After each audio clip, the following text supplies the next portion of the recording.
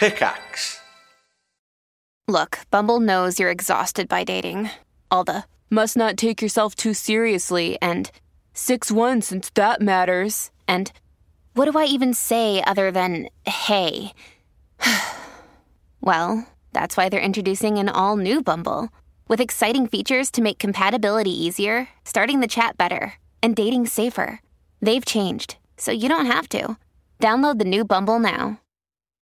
When you need mealtime inspiration, it's worth shopping Kroger, where you'll find over 30,000 mouth-watering choices that excite your inner foodie. And no matter what tasty choice you make, you'll enjoy our everyday low prices, plus extra ways to save, like digital coupons worth over $600 each week. You can also save up to $1 off per gallon at the pump with fuel points. More savings and more inspiring flavors make shopping Kroger worth it every time. Kroger, fresh for everyone. Fuel restrictions apply.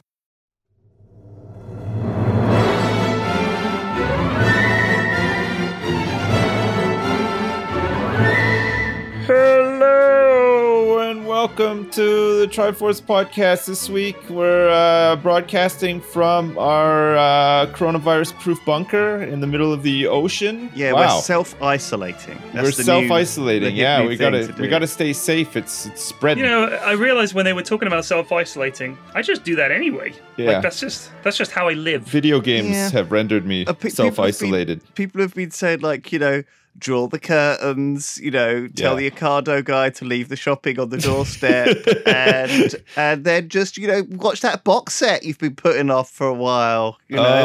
Oh man, like, hey, that's my life anyway, right? Like, okay? Check this segue. Check this transition. The box set that I've been putting off. Okay. Right? I started watching it, and man, I'm loving it. I started watching The Toys That Made Us, the docuseries on Netflix. Really? I didn't watch it. It's really, really good. I put off watching because I just thought, fuck, you know, the first season was great. They did the Star Wars toys by Kenner, you know, like the original ones. The story's really interesting. They did He-Man, which was really interesting, and they did so many of those. G.I. Joe, you know, like the fully articulated three-quarter. Yeah, I had tons of them too. Really interesting, and Barbie as well, which was tons of them. Yeah, super. Wow, they are interesting really too. legendary. So there's 4 episodes in the first season.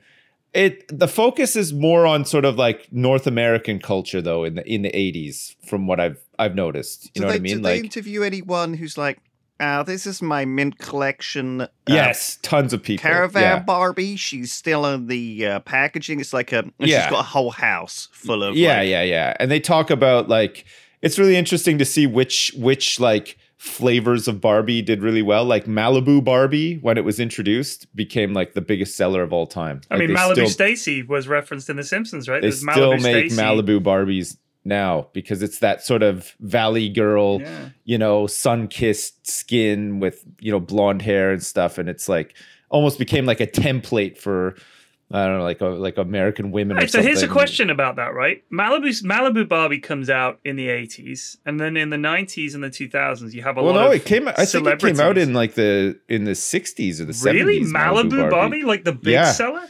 Because Barbie in the 80s was fucking huge. Barbie in the 80s was big and then slumped, and then Barbie in the 90s was big and then slumped. It's been around for a long time, so it's not. 1971. It feels like it's been consistently really popular, but there's been times where it hasn't been, and it's had to sort of move with the times as well, like social change and stuff like that too. I don't know. It's just weird. It's kind of weird to think that this is a toy that came out in the 50s and has been around like all this time. How much say do kids have in buying this stuff and making? Are the kids the ones picking it off the shelves, or are the parents the ones picking it for them? I think early on, back in the days, it was like you had to convince mothers before children about toys, because, you know, like a mother would take I think kids get into a toy store and I want that one or whatever. But like when Barbie first came out, Barbie had boobs.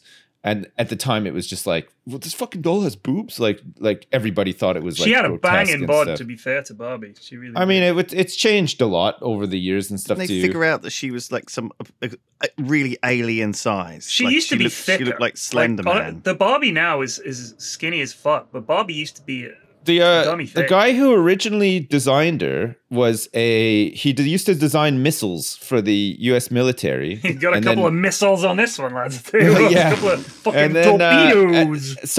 and then Mattel scoop him up because he was like an industrial engineer or whatever, and he starts drawing up.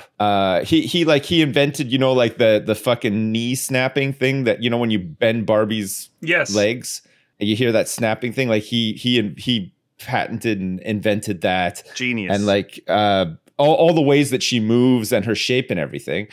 And but it turned out like later in life that he was like a fucking total sex addict, and like he just like did a lot of cocaine and was like a party boy and stuff. And like it just seemed weird that like I wonder what came first. Like was he always like that, or was it just from years of designing like this like perfect woman? Also, that he more just became importantly, some- did he ever get any poontang because he designed Barbie? Like, was that a child? line? yeah. Well, I think he was fairly wealthy. Like at the time, they couldn't afford to pay him the salary that he was getting paid designing missiles.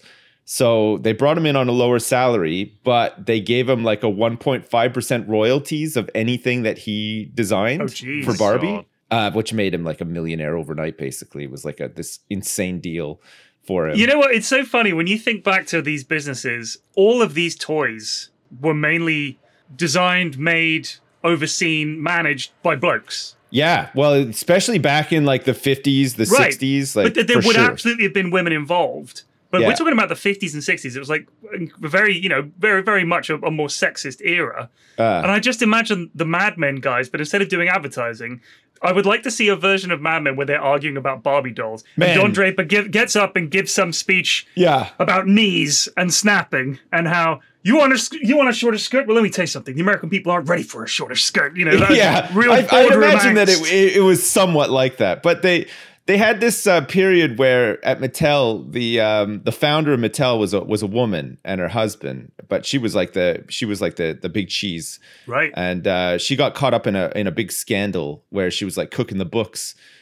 Because things weren't like going super well at Mattel after a certain point. This is despite having Did she Barbie use the stuff. Barbie cooking set to cook the books? That's my question. I'm sure she did, yeah. But anyway, she was ousted. She was fined. She was ousted from the company. She had to do community service and stuff. And then there was a period where it was just a bunch of old crusty corporate guys that took over Mattel. So they were I'll take over from here, sweetheart. yeah. So they were running Barbie, and one of the Barbie lines that came out at Oh my that god, time. did they do like prison Barbie and like community service Barbie? So she's Well, got a bin bag. and no. You got the orange jumpsuit, picking up But rubbish. it was always a hard sell to men, because when men saw a Barbie doll and they saw her breasts, they immediately just thought about sex, They humped it. right? But Yeah. like when a woman saw a Barbie doll or like a child saw a Barbie doll, like they didn't think on those terms, obviously, sort of thing. So these guys all take over the Barbie franchise, and they're responsible for, creating these new lines and keeping the company afloat or whatever. And one of the Barbies that came out around this time was you could turn her arm all the way around, and in doing so, it would like inflate or deflate her tits.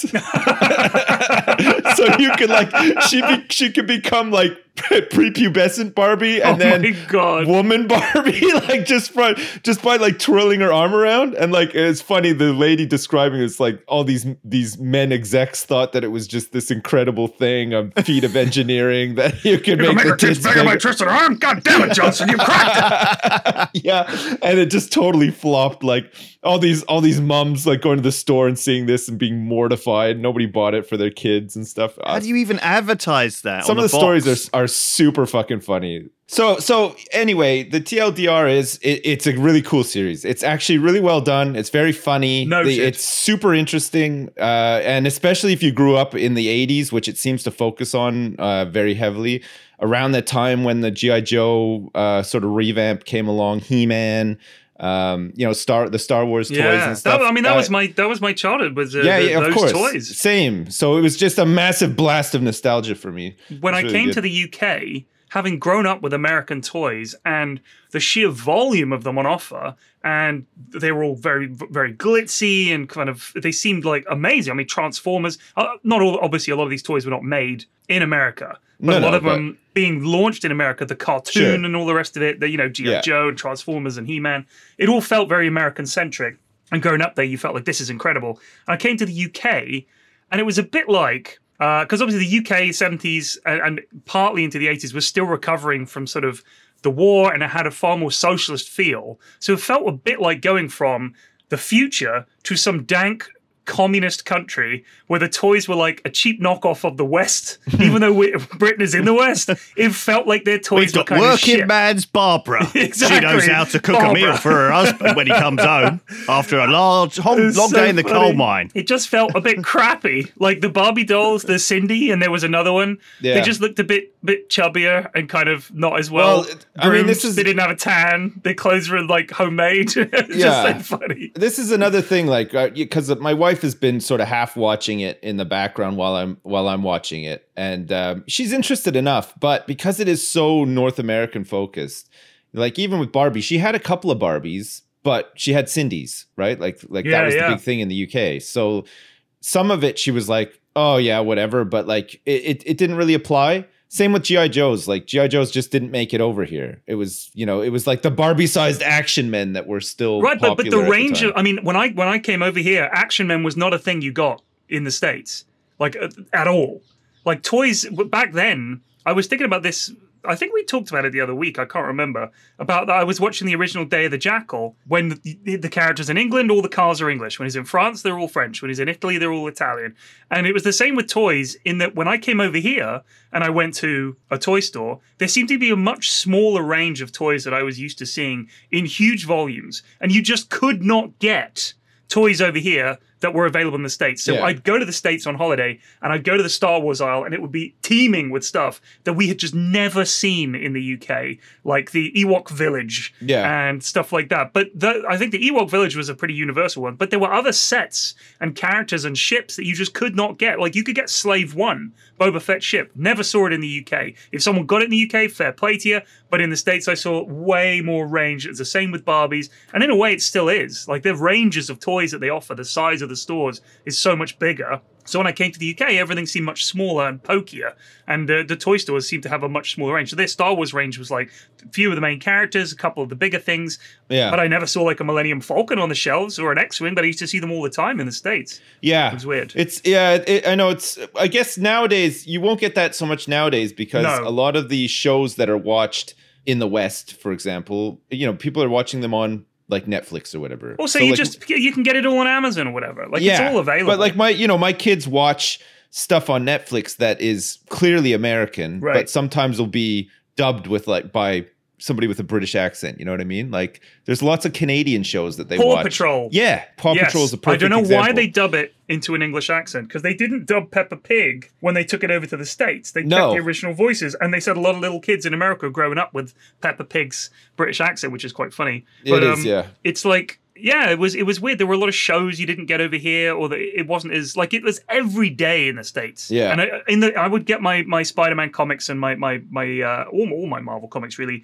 and in them there would be a big 2-page spread of like your Saturday morning TV. And it had all the characters and all of them were just basically selling toys. Every single one of them was about selling toys. That was the way they did it. I guess they still do that. I mean, there's a fuckload of Peppa Pig stuff out there. Holy shit, is there ever? Yeah. And like my daughter's into My Little Pony now, which is just holy crap. Mine went through that phase as well. It's just everything. Like it's almost like they make a movie and like frame for frame, you can find a new toy in there. You know what I mean? There's just like everything. And one new character is introduced, they can make like 12 variations of a toy for them and stuff. It's insane. I mean, that's what started. That started with Star Wars and followed through with Transformers and things like this. Yeah, and Star Wars was the big too, one for merchandise. I think Star Wars was one of the first that did that sort of thing where it released basically the same toy over and over again, just in different variations. Like they had like miniature versions, or they had like whatever, they had like these different sets. It just did so well, though. I think incredible. That was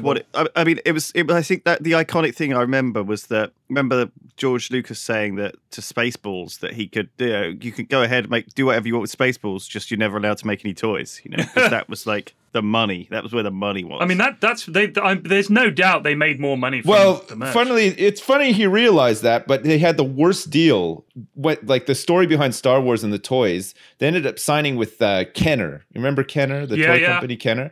This is just like a small ass toy company in Cincinnati that had no really big lines of toys or whatever. You know, they were just doing what they could to get by, sort of thing. And then they landed the rights to Star Wars, because when Star Wars was coming out and being filmed, everybody just thought it was going to be a huge flop. Even George Lucas thought it was going to be a huge flop. Like if you ever read about the story of Star Wars.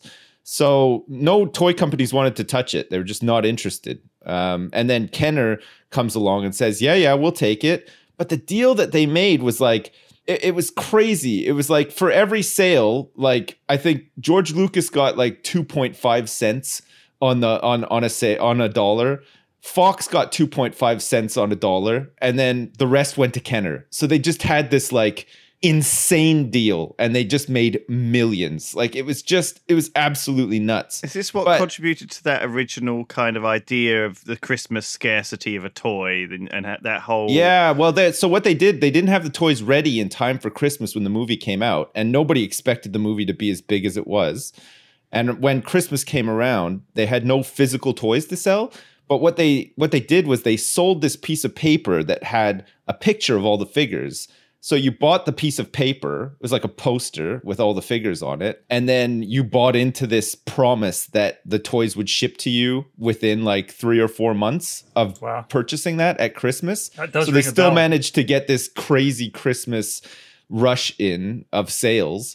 And then once the toys were ready and they hit the shelves, they just like fucking they never even touched the shelves. They were just flying like out of the stores. It's like a Kickstarter. They sold like over 2 billion Star Wars toys, like just for the original trilogy. Like it was insane. Did you know Holy that crap. Kenner made some toys to tie in with the Aliens franchise? Probably. As well. Yeah. And if you look them up in your own time, listeners of this Do you reckon they podcast- were thinking it's going to be as big as Star Wars?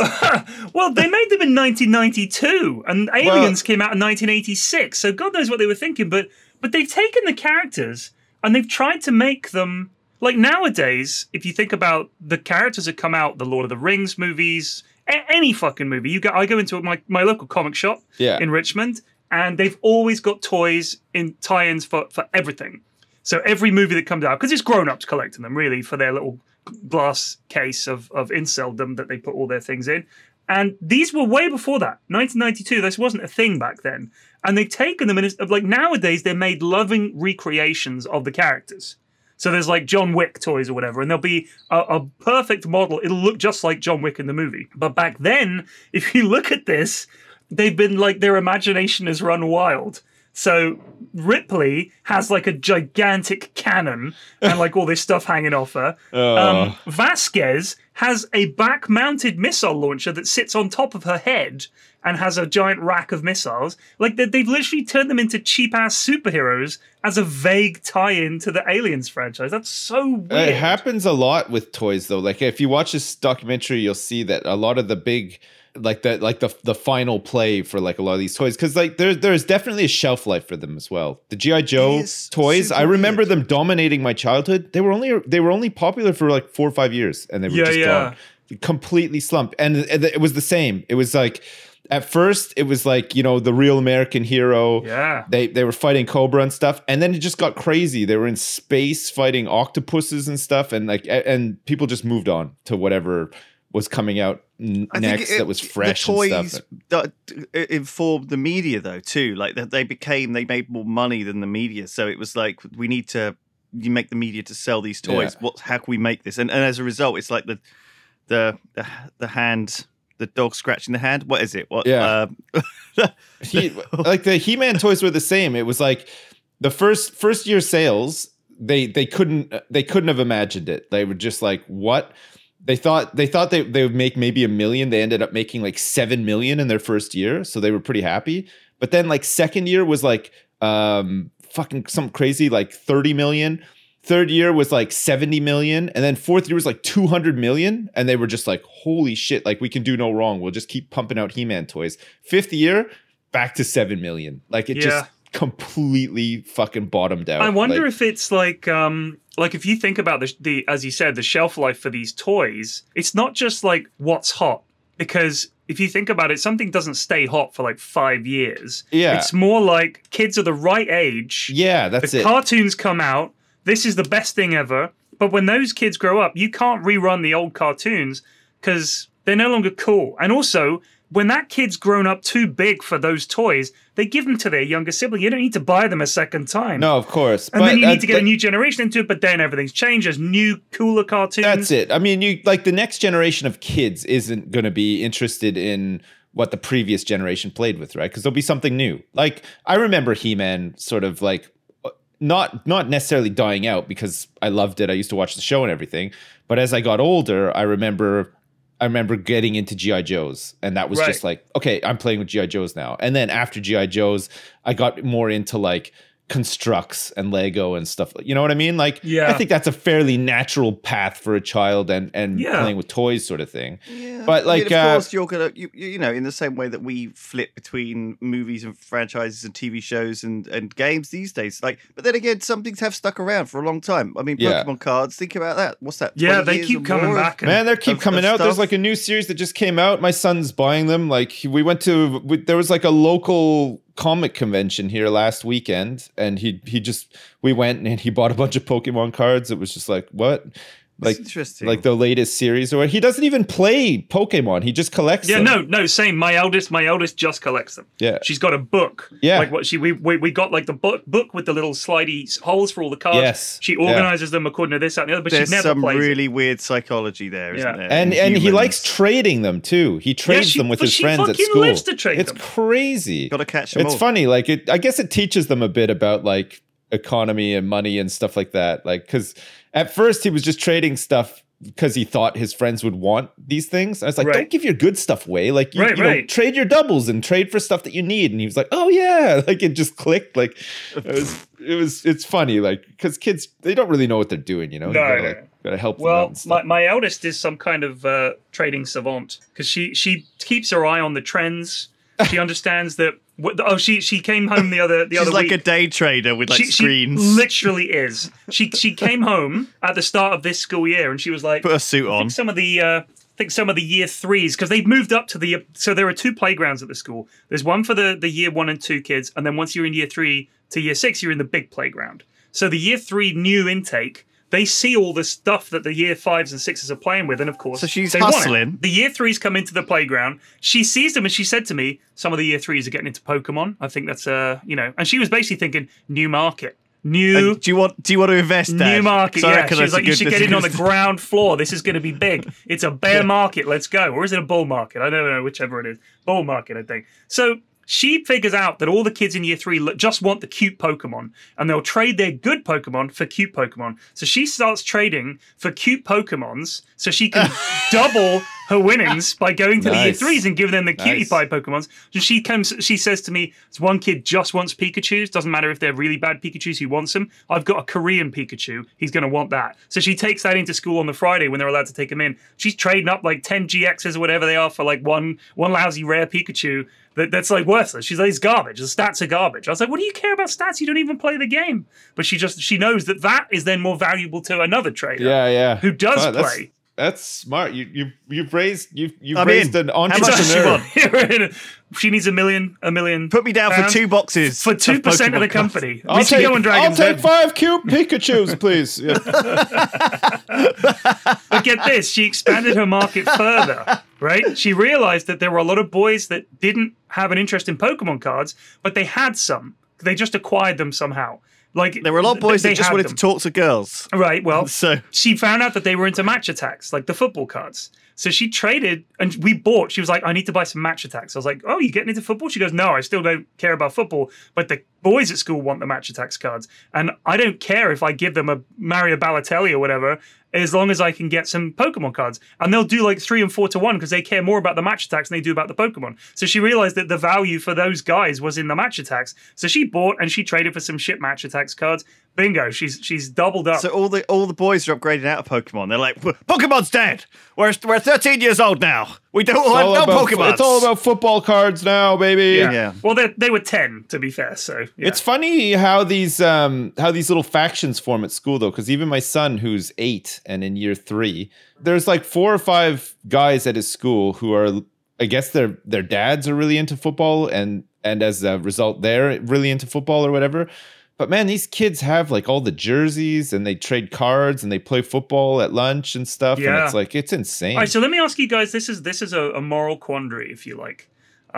This is a friend of mine. Their son isn't really good enough to play football for the school team. Right. But he loves football. He's very enthusiastic. He wants to play. Right. Now, the school team doesn't have a B team. They only have an A team. So you either make the cut or you don't get to play, and you don't even get to train with the team. Like, they just train the A team kids. They don't. If you didn't make the cut, that's it. You're out.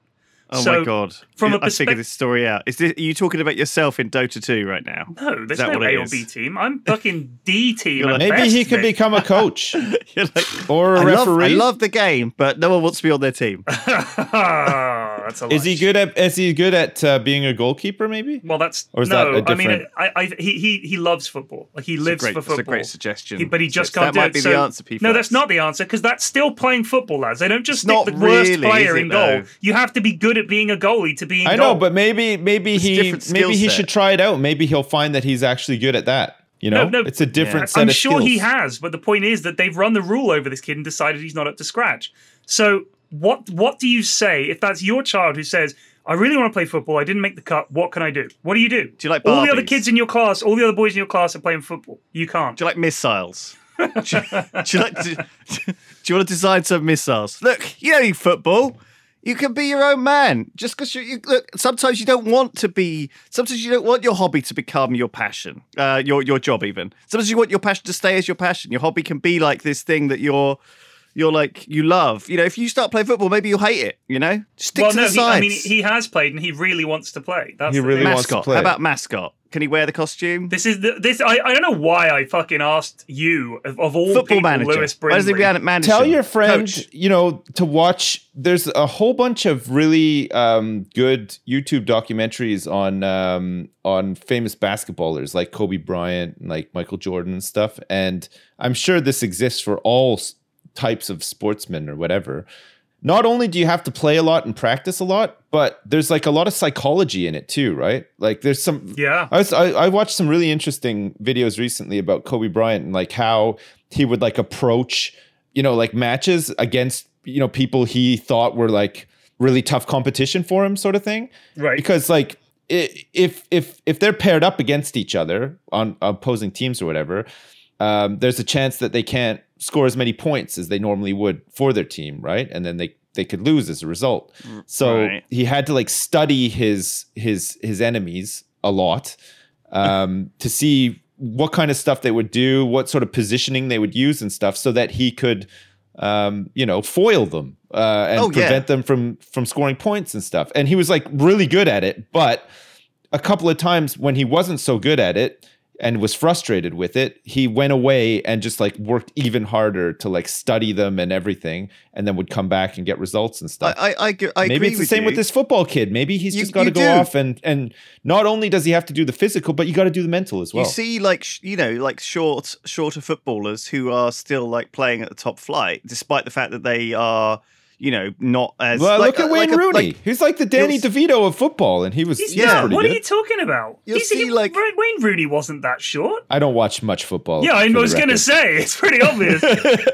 I mean, Lionel Messi would be a decent example. Xavi, these were small guys. Iniesta. Carlos Puyol was short for a defender. Yeah, okay, Mr. Football, we get it. You know a lot of footballers. Basketball, again, it's even harder, though, if you're a small guy to make it, I guess. And there will be a point at which, I'm assuming this... Well, you might not get the dunks, P-Flax, but you can still get the shots. You might be good at throwing 3-pointers or whatever. Like, everybody's got that. But I think you just got to keep working at it. I think if he's 10, I don't think he should pack in his dreams of being a pro footballer right now. No.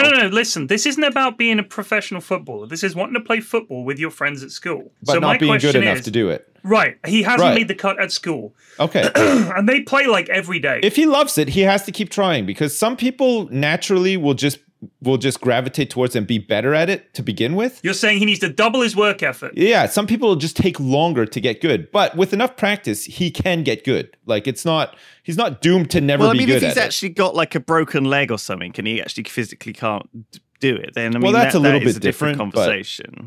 But I mean, there's been no sort of mention of that, so I'm assuming. Oh yeah, sorry, no, he has no arms or legs. Right. Well, what about being a header? You have to do that. What about being a header? Let's move off football. Because this is actually triggering me. They should have that. Like Peter Crouch, he was a header, right? He's got a jetpack and he heads the balls. Jesus. Oh, I would watch the hell out of that. That would make football so much more watchable. Well, man, I think everyone would. It's like basically Rocket League. Oh, that would be a fucking toy. That would be like a fucking amazing toy line. It would. If Kenner were making never toys, design a toy if by Kenner were Kenner. making toys about the 1990 football team, the Italian 90 England team, around that era, that's when Kenner were at their peak. You would have had Gaza with a jetpack. Gary Lineker would have had like giant feet because he's good at shooting. An action kick, like you pull his leg back and it kicks really hard and stuff. And they would have had accessories like bazooka that fires special footballs. Communication helmet, bazookas and everything. It would have been Bobby Robson would have been a gigantic robot suit. Ballzooka. There you go. Yeah, so I was thinking earlier. Peter Shilton is the shape of the goal. He's just the actual shape of the goal. What would the equivalent what would the fucking equivalent of alien toys be these days? Are we talking about like a human centipede action figure or like a Stephen King's It clown action figure? Do you know what I mean? But there probably are those things, but they're not aimed at kids. Chainsaw Massacre. My thing is that these were clearly toys aimed at kids for a franchise of movies that are 18+. The Alien ones were, the Alien ones definitely. I don't think toys historically weren't made against movies, and only few movies have pulled off successful toy ranges. And the reason is because movies are only in a movie theater for like a couple of months or whatever, and then they're gone, sort of thing, right? But now you can buy the DVDs and watch it at home or whatever. But it's easier to make toys off a long-running TV series, right? But I think what's happening now is a lot of toys are coming out off the back of video games. I think that's a big There's toy loads seller of fucking now. Halo toys and stuff. That like culture. Gears of War. I see some Gears of War. It fits in perfectly with collecting and shit like that. Yeah. So video games, I think, are huge toy sellers now. And a sustained, long-running franchise with iconic characters. All right. So what would be the least appropriate toys to release based off a video game? I'm thinking Amnesia would be a pretty bad range of toys. A toy range for the video game The Suicide of Rachel Foster, for example. Yeah, exactly. Just off the top of my head. Yeah, I mean, these are not like... I guess if it's not child-friendly, it doesn't tend to go super mainstream, does it? You know, you've got like Mario Not when and it comes Zelda to and toys. Halo. There's loads of Fortnite toys. You've seen those in the toy stores? Loads of kids play Fortnite. Like Five Nights at Freddy's, which isn't even really for kids. At all. Isn't at all for kids. And they're super popular with kids. Yeah, I don't know why. I have no idea why crazy, either. actually. That is the real one that's really had a breakthrough, hasn't it? Five Nights at Freddy's. That is super Still weird never played it. There's so many kids. There's Resident Evil toys. Yep. There's fucking Overwatch toys. There's Lego for Overwatch. Like There's Dota toys, but they're only for Dota nerds, really, like me. Well, that's more for collectors. But then Dota's... I guess Assassin's Creed's pretty sort of middle of the road, isn't it? It's teen stuff. Yeah. Who's drinking That's a not Capri really- Sun? It's me. I mean, just the word assassin, a guy who literally murders people, having kids. You could imagine having kids' toys of him, right? Yeah, but he looks. Then again, how he looks different cool, is that though. to like a G.I. Joe? Aesthetically, what's he's- G.I. Joe doing? He's not fucking, saving cats out of trees, is he? He's murdering people. No, he's not murdering people. You and can't touches murder on someone if you're in a war. Nobody with them, dies right? in G.I. Joe. What? Their plane explodes and they parachute out. Everybody parachutes to safety in G.I. Joe. That's the running sort of like meme. Even if they're of on the G.I. Joe. ground. What if I shot you? You just Yeah, parachute you dive out of up the into exploding air? tank. Yeah. And you might get scuffed up a bit, but nobody ever died in G.I. Joe. I mean, no one died in A-Team, and that was about a bunch of soldiers fighting mercenaries. Yeah. And then nobody died. It's too violent. Yeah, it's too What violent. are they doing? They're like the worst team of mercenaries ever. Yeah. Like, that's the whole point. Like, can you imagine being the government agency that employed the A-Team? You'd be like, the A-Team has a 0% kill record. Well, I think that's a testament first to of how all, professional they These are. numbers are all wrong. First of all, the Terminator and Terminator 2 didn't kill anybody, and he still got the fucking job done, didn't he? Spoiler alert, apologies. What do you mean he killed tons other people. He killed No, the parents. He Terminator killed the 2. dog. In Terminator 2, excuse me, Lewis. T-1000 killed a bunch of people. I don't think Terminator. Oh, The Terminator he was was a hero. programmed to be good, to protect John Connor. John so he Connor didn't- said to him, Don't no kill You were, him. not, you were not descriptive over which Terminator you said was killing people. I said the Terminator. Terminator 2 is the only one worth actually watching. So I think when somebody says the Terminator, they're talking about Terminator 2. But when I'm talking about the Terminator, I'm thinking of Arnold Schwarzenegger, the Terminator, the Governor. But he was the good guy in that movie. Did he Yes. kill anyone in Terminator No, 1? but in the first film, What? he did kill people, and he was gonna kill Okay. people in 2, but John Connor stopped him and said, "What are you he doing?" was going to gonna kill shoot Linda those guys. Hamilton in the first one, remember? Yeah, he tried to kill her. But when they sent a different one back to protect John Connor, he was in an argument with some guys in a car park, and he pulled out a gun and he was going to shoot them. What But the the fuck start, did you do that for? Yeah. Because you told me to. I'm not against people. I'm not against people not killing people. I'm all for it. I'm all for people not killing people. I'm down with it. Like I think that would be great if we could solve every problem without killing. But I just find it quite odd that something so focused. It's like imagine if Assassin's Creed in that whole franchise he never assassinated anyone. It'd be a bit weird, wouldn't it? He could be a lyrical assassin, maybe. Bust out some limericks or whatever and verbally assassinate people. There's different forms of assassination, Lewis. You should know by now. Right, character assassination. Yeah. Oh my Character God. assassination's another one, yeah. Get up character there and Assassin's Creed. That would be a very different. He just gets up on stage and does a 2-hour roast. Oh fuck.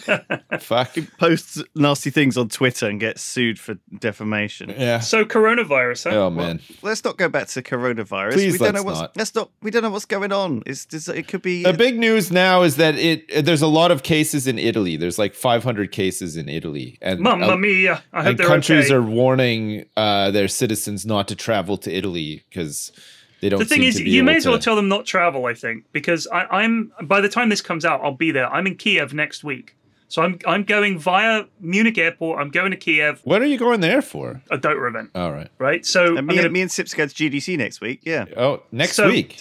we're Like both 10 we're, days we're time. traveling, right? Fuck. We're all three of us are traveling, and it doesn't really matter if it's in Italy, because if it's in Italy and it's everywhere. Like I think if you really want to stop it, everybody stays home for 2 weeks. Well, you shut down everything. Riddle me this. The city of San Francisco has declared a state of emergency, and there's 0 confirmed cases of the coronavirus in San Francisco. How does that work? What? Well, they're Yeah. panicky in Frisco. You know, it doesn't take much to panic the people of San Francisco, I guess. There's got to be a reason for doing it. I'm just trying to understand what We've the run reason out is. of hummus. We're out of rice-a-roni. State of emergency. Rice-a-roni. There's no The San avocados. Francisco treat. Who remembers that advert? Oldies? Any oldies? Any boomers? No? What are you fucking doing? There'll be some listener out there that knows what I'm talking about. Somebody somewhere might know. And they'll recognize that jingle too.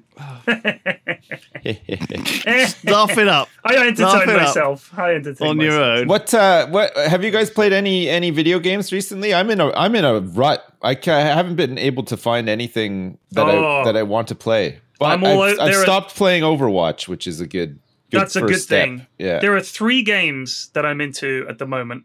Obviously, Dota I'm going to exclude because that's been a permanent fixture in my life for 8 years. So I'm going Wow. to say Dota's always been there. All right, I'm not going to list that as one of my hot games for now because I still play it pretty much every day. Right. Squad, Squad.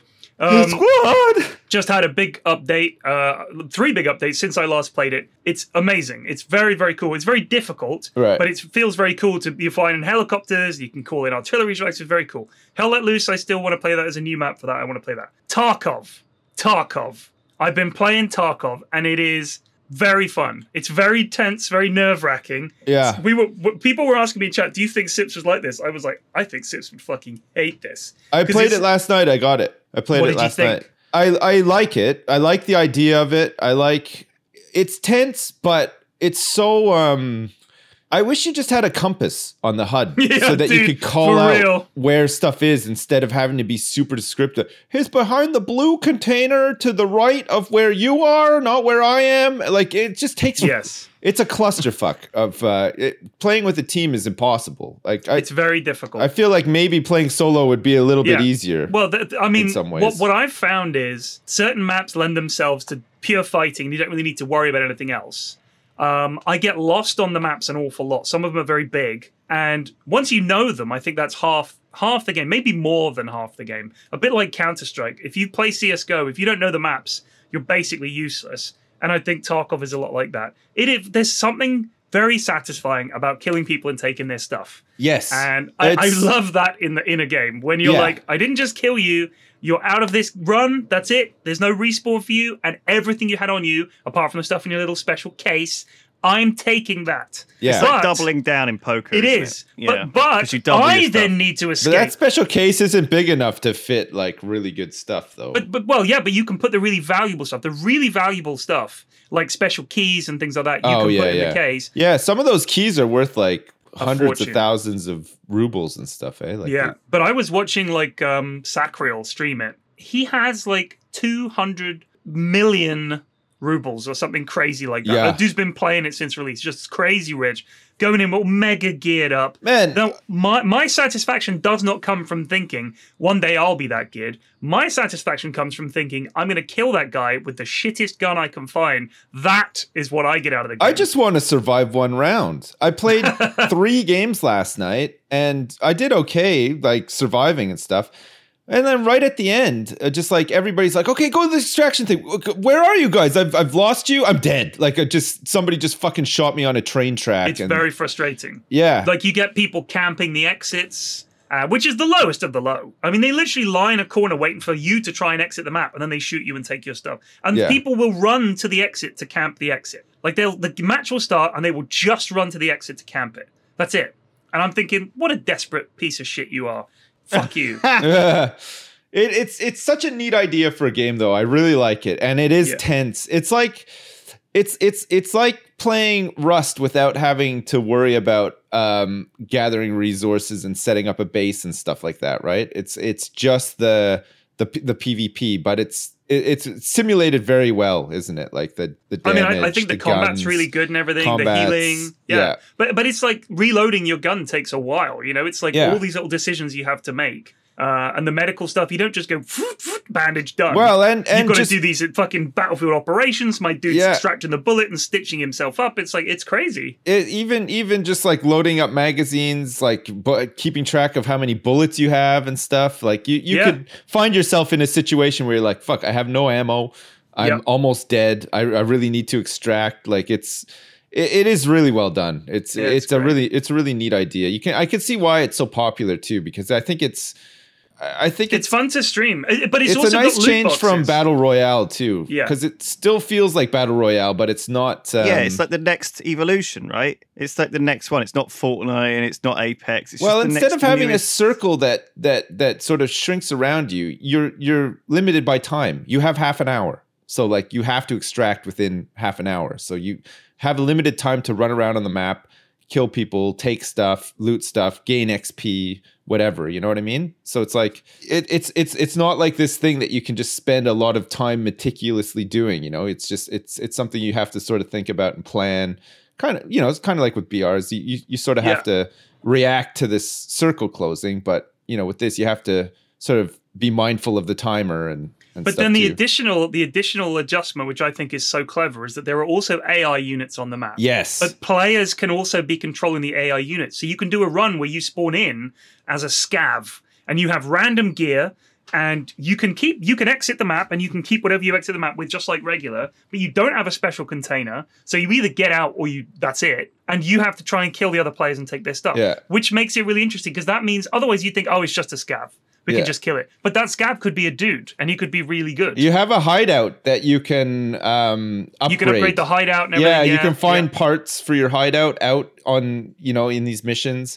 Bring them back and upgrade your hideout, which give you like passive bonuses and stuff. I will say this. I've streamed it a bit. It is the most backseated game I think I've ever played. Yeah. Everything I'm doing is wrong. No, don't put your screws there. You need the bolts and the screws. Don't sell that. Oh my God, what do you do? It's like constant. Yeah. And don't put that ammo in that gun. You need the PP-1748B rounds, not the C rounds, you noob. You're like, come on. Oh man, there's 6 vendors and they all sell this random assortment of magazines, ammo, weapons, and stuff. It's like I bought a gun yesterday, and it took me like an hour to find the vendor that actually sells the magazine for this thing. Oh my God! And then load the bullets into it. I'm gonna have to check this out. Here's my thing. which I've played, which I recommend you play, Sips. The new DLC for RimWorld came out. Oh like, yeah, I know. yesterday. People keep getting me to. I'm not in the mood to play RimWorld. You have to Same. be in the mood, It's right? called Same. RimWorld Royalty. Preach it, brother. It's 15 quid. It's got this amazing system where there's like this sort of imperial kingdom, and Yeah. they can give you quests. I was so I was questioning this the other day as paid DLC, and like a lot of people pointed out, I was playing Farmers Dynasty at the time, which I paid like $20 for, and like so they were saying like, how could you question that when you paid money for like this crappy game or whatever? And that's a fair point, but with RimWorld and the amount of mods that are out, it feels like hasn't somebody already modded that? Like, or did they just take a really good mod and then charge for it? How long have you spent on RimWorld to get your $10 worth or whatever? I think, Oh, yeah. I mean, yeah, absolutely. I've gotten it. I don't mind supporting them further. It's an amazing you could afford game. a DLC which adds a shitload of stuff. Anyway, But I'm not criticizing. I'm just curious as to how they found something that wasn't modded, or you know what I mean? Like, I will definitely get it. This is my question too. I don't mind supporting them, but it seems crazy that a mod doesn't already exist for that, or did they just take the mod problem and with polish mods it up? is that they're made by random people who are usually shit. They're not updated. They're not stable. They're not very good. They're not very in depth. They're not balanced. They're not fun.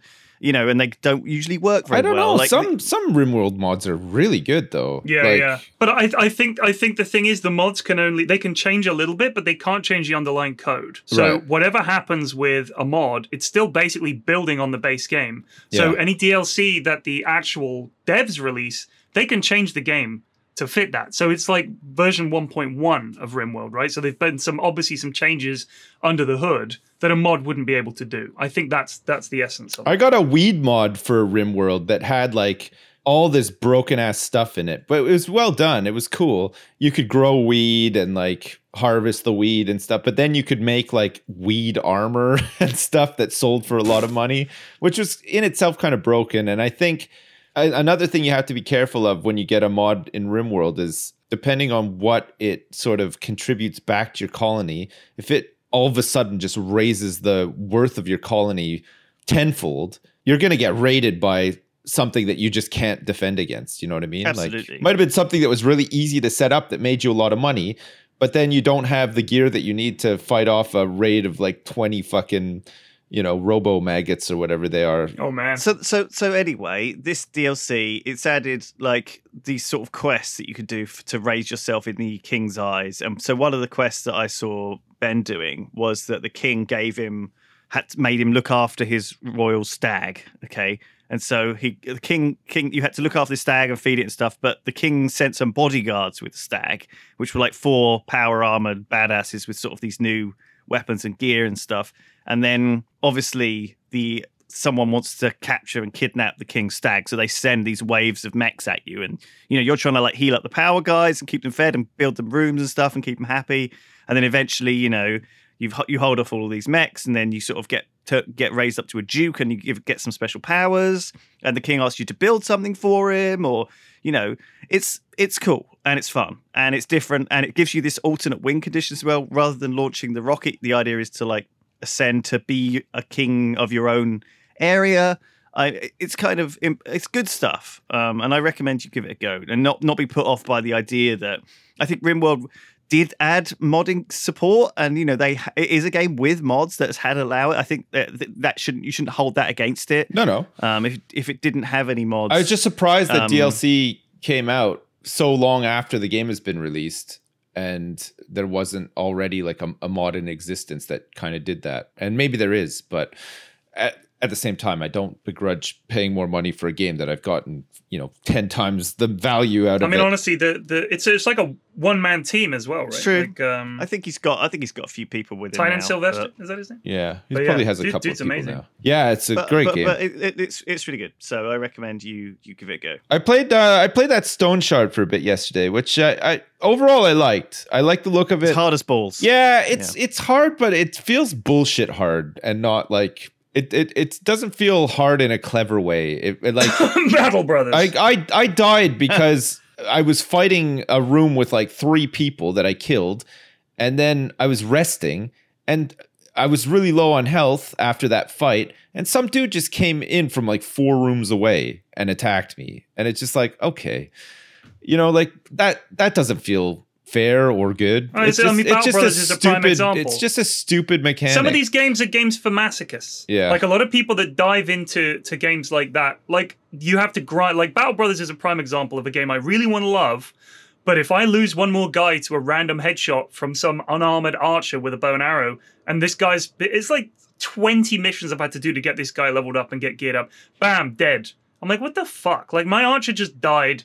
And it's going to take me hours and hours and hours to replace him. I can't even afford to replace him. And he just dies. Yeah. Like, there's nothing I can do. There's nothing you can do. I mean, it's just like, I honestly think there are a lot of games out there where the devs are appealing to a niche crowd who like that. Of psychopaths. Yes. Yeah. They enjoy the suffering and pain of randomly losing a guy. There's a lot to like in Stone Shard, though. I don't want like people to think that I hate it just because of that, but it was enough to get me to stop playing it. I just thought, I'm not wasting my time on a game that's just going to do this. Like, it's not. No, you're right, and there's no reason to if that's not. If you didn't fight, if you didn't die and think that was okay, I learned from that. I'm going to do it again. Yeah. I'm excited to carry on. I will try again. Like, unless you're excited to do that, and sometimes games do that. Like, I don't want. There's this growing frustration where people code incredibly hard games and then everyone loves them. And if you say anything bad about them and you say, oh, I don't like this game, just get good. They go, well, just get good, fucking noob. Yeah. Why do you suck so hard? Yeah. Why are you criticizing the game for being hard? It's like, well, do you know what I mean? If sometimes feels like if you're a game dev, you could just make a really hard game and people will review it overwhelmingly positive just because it wasn't for me. I wasn't very good at it. I died straight away. I only played it for half an hour. I didn't really like it, but I give it a positive yay. Like, do you know what I mean? Like people are scared to do that. People don't want to stick their necks up and say this game was too hard for me because it's like admitting failure. I also think with a lot of those games, what you end up with if it's that brutally hard, people are going to min-max it, and it turns out this is the only build that's actually any good. Yeah, so you know what I mean? Like, it can boil down to that. Don't do this. Don't do that. There's literally boils down to this is the only thing that actually really gives you a decent chance. Yeah, and I like games that give you a bunch of different ways to win. It annoys me when a game doesn't have that. I don't mind a game throwing curveballs at you once in a while too. Like, if you eat some berries that you found because you're hungry and you get poisoned, but there's some reasonable way to get around that where it's not just like you're dead now. It's like going back to Sierra adventure games, like you shouldn't have pressed the one key randomly, you're dead, I hope you saved. Like, it's just,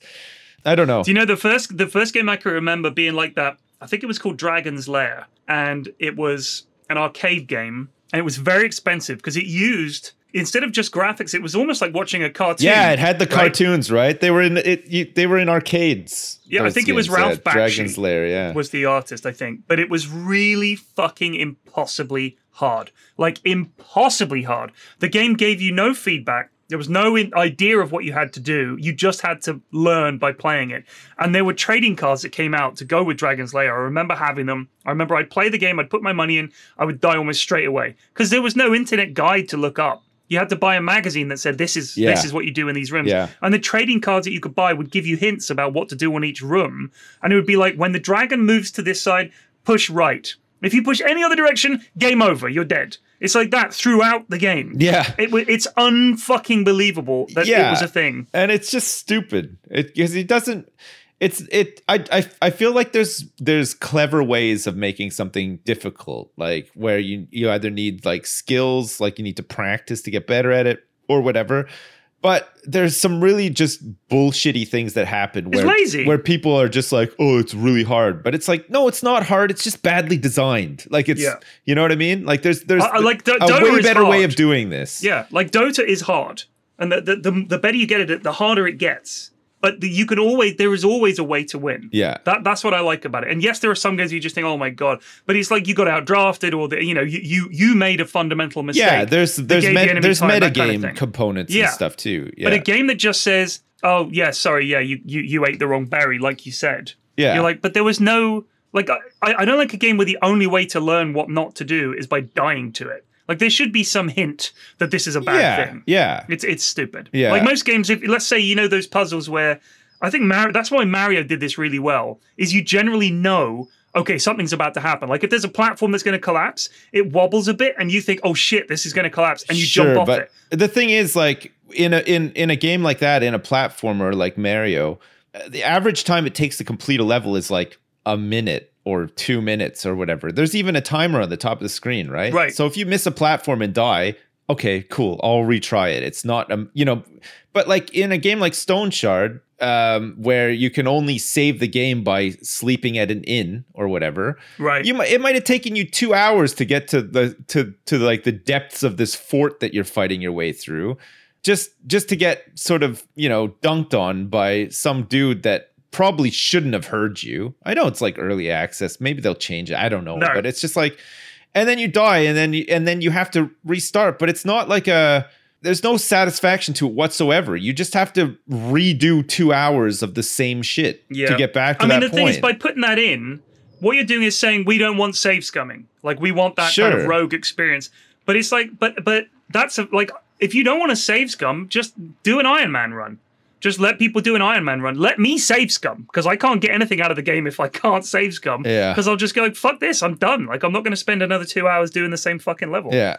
I think that's why games like XCOM and maybe Battle Brothers works, because it's not just you and one character. It's the overarching game is you're managing a squad, a roster with like a backbench and stuff like that. So in XCOM doing an Iron Man run, it's a little bit different because you might lose your best guy, but then it makes things interesting, or it can. Yeah, and it's part of the story. I find, like when I've done an XCOM run, we lost Reggie. Like, no, shit. He'd done 50 missions. Oh, but then God. Somebody else has a chance to shine, and it's interesting, and it's like, okay, cool. Yeah. You know what I mean? But like in a game where you control one character, like I guess like I'm not a big Dark Souls fan either, and I guess there's a lot of people love these like really difficult games where you have to like learn patterns and these big boss fights. It might happen and stuff. to you. No, it might happen to you. You'll play a specific game and it will get you into that genre, and suddenly you'll be like, oh, maybe I could do Dark Souls, maybe, and then you'll try it, and maybe you'll like it. I've watched Harry play it. Because there's kind of the gateways to it. I've watched people play it that are good at it, and they die to a chest. It's like a light one, and Remnant from the Ashes is really light Dark Souls feel.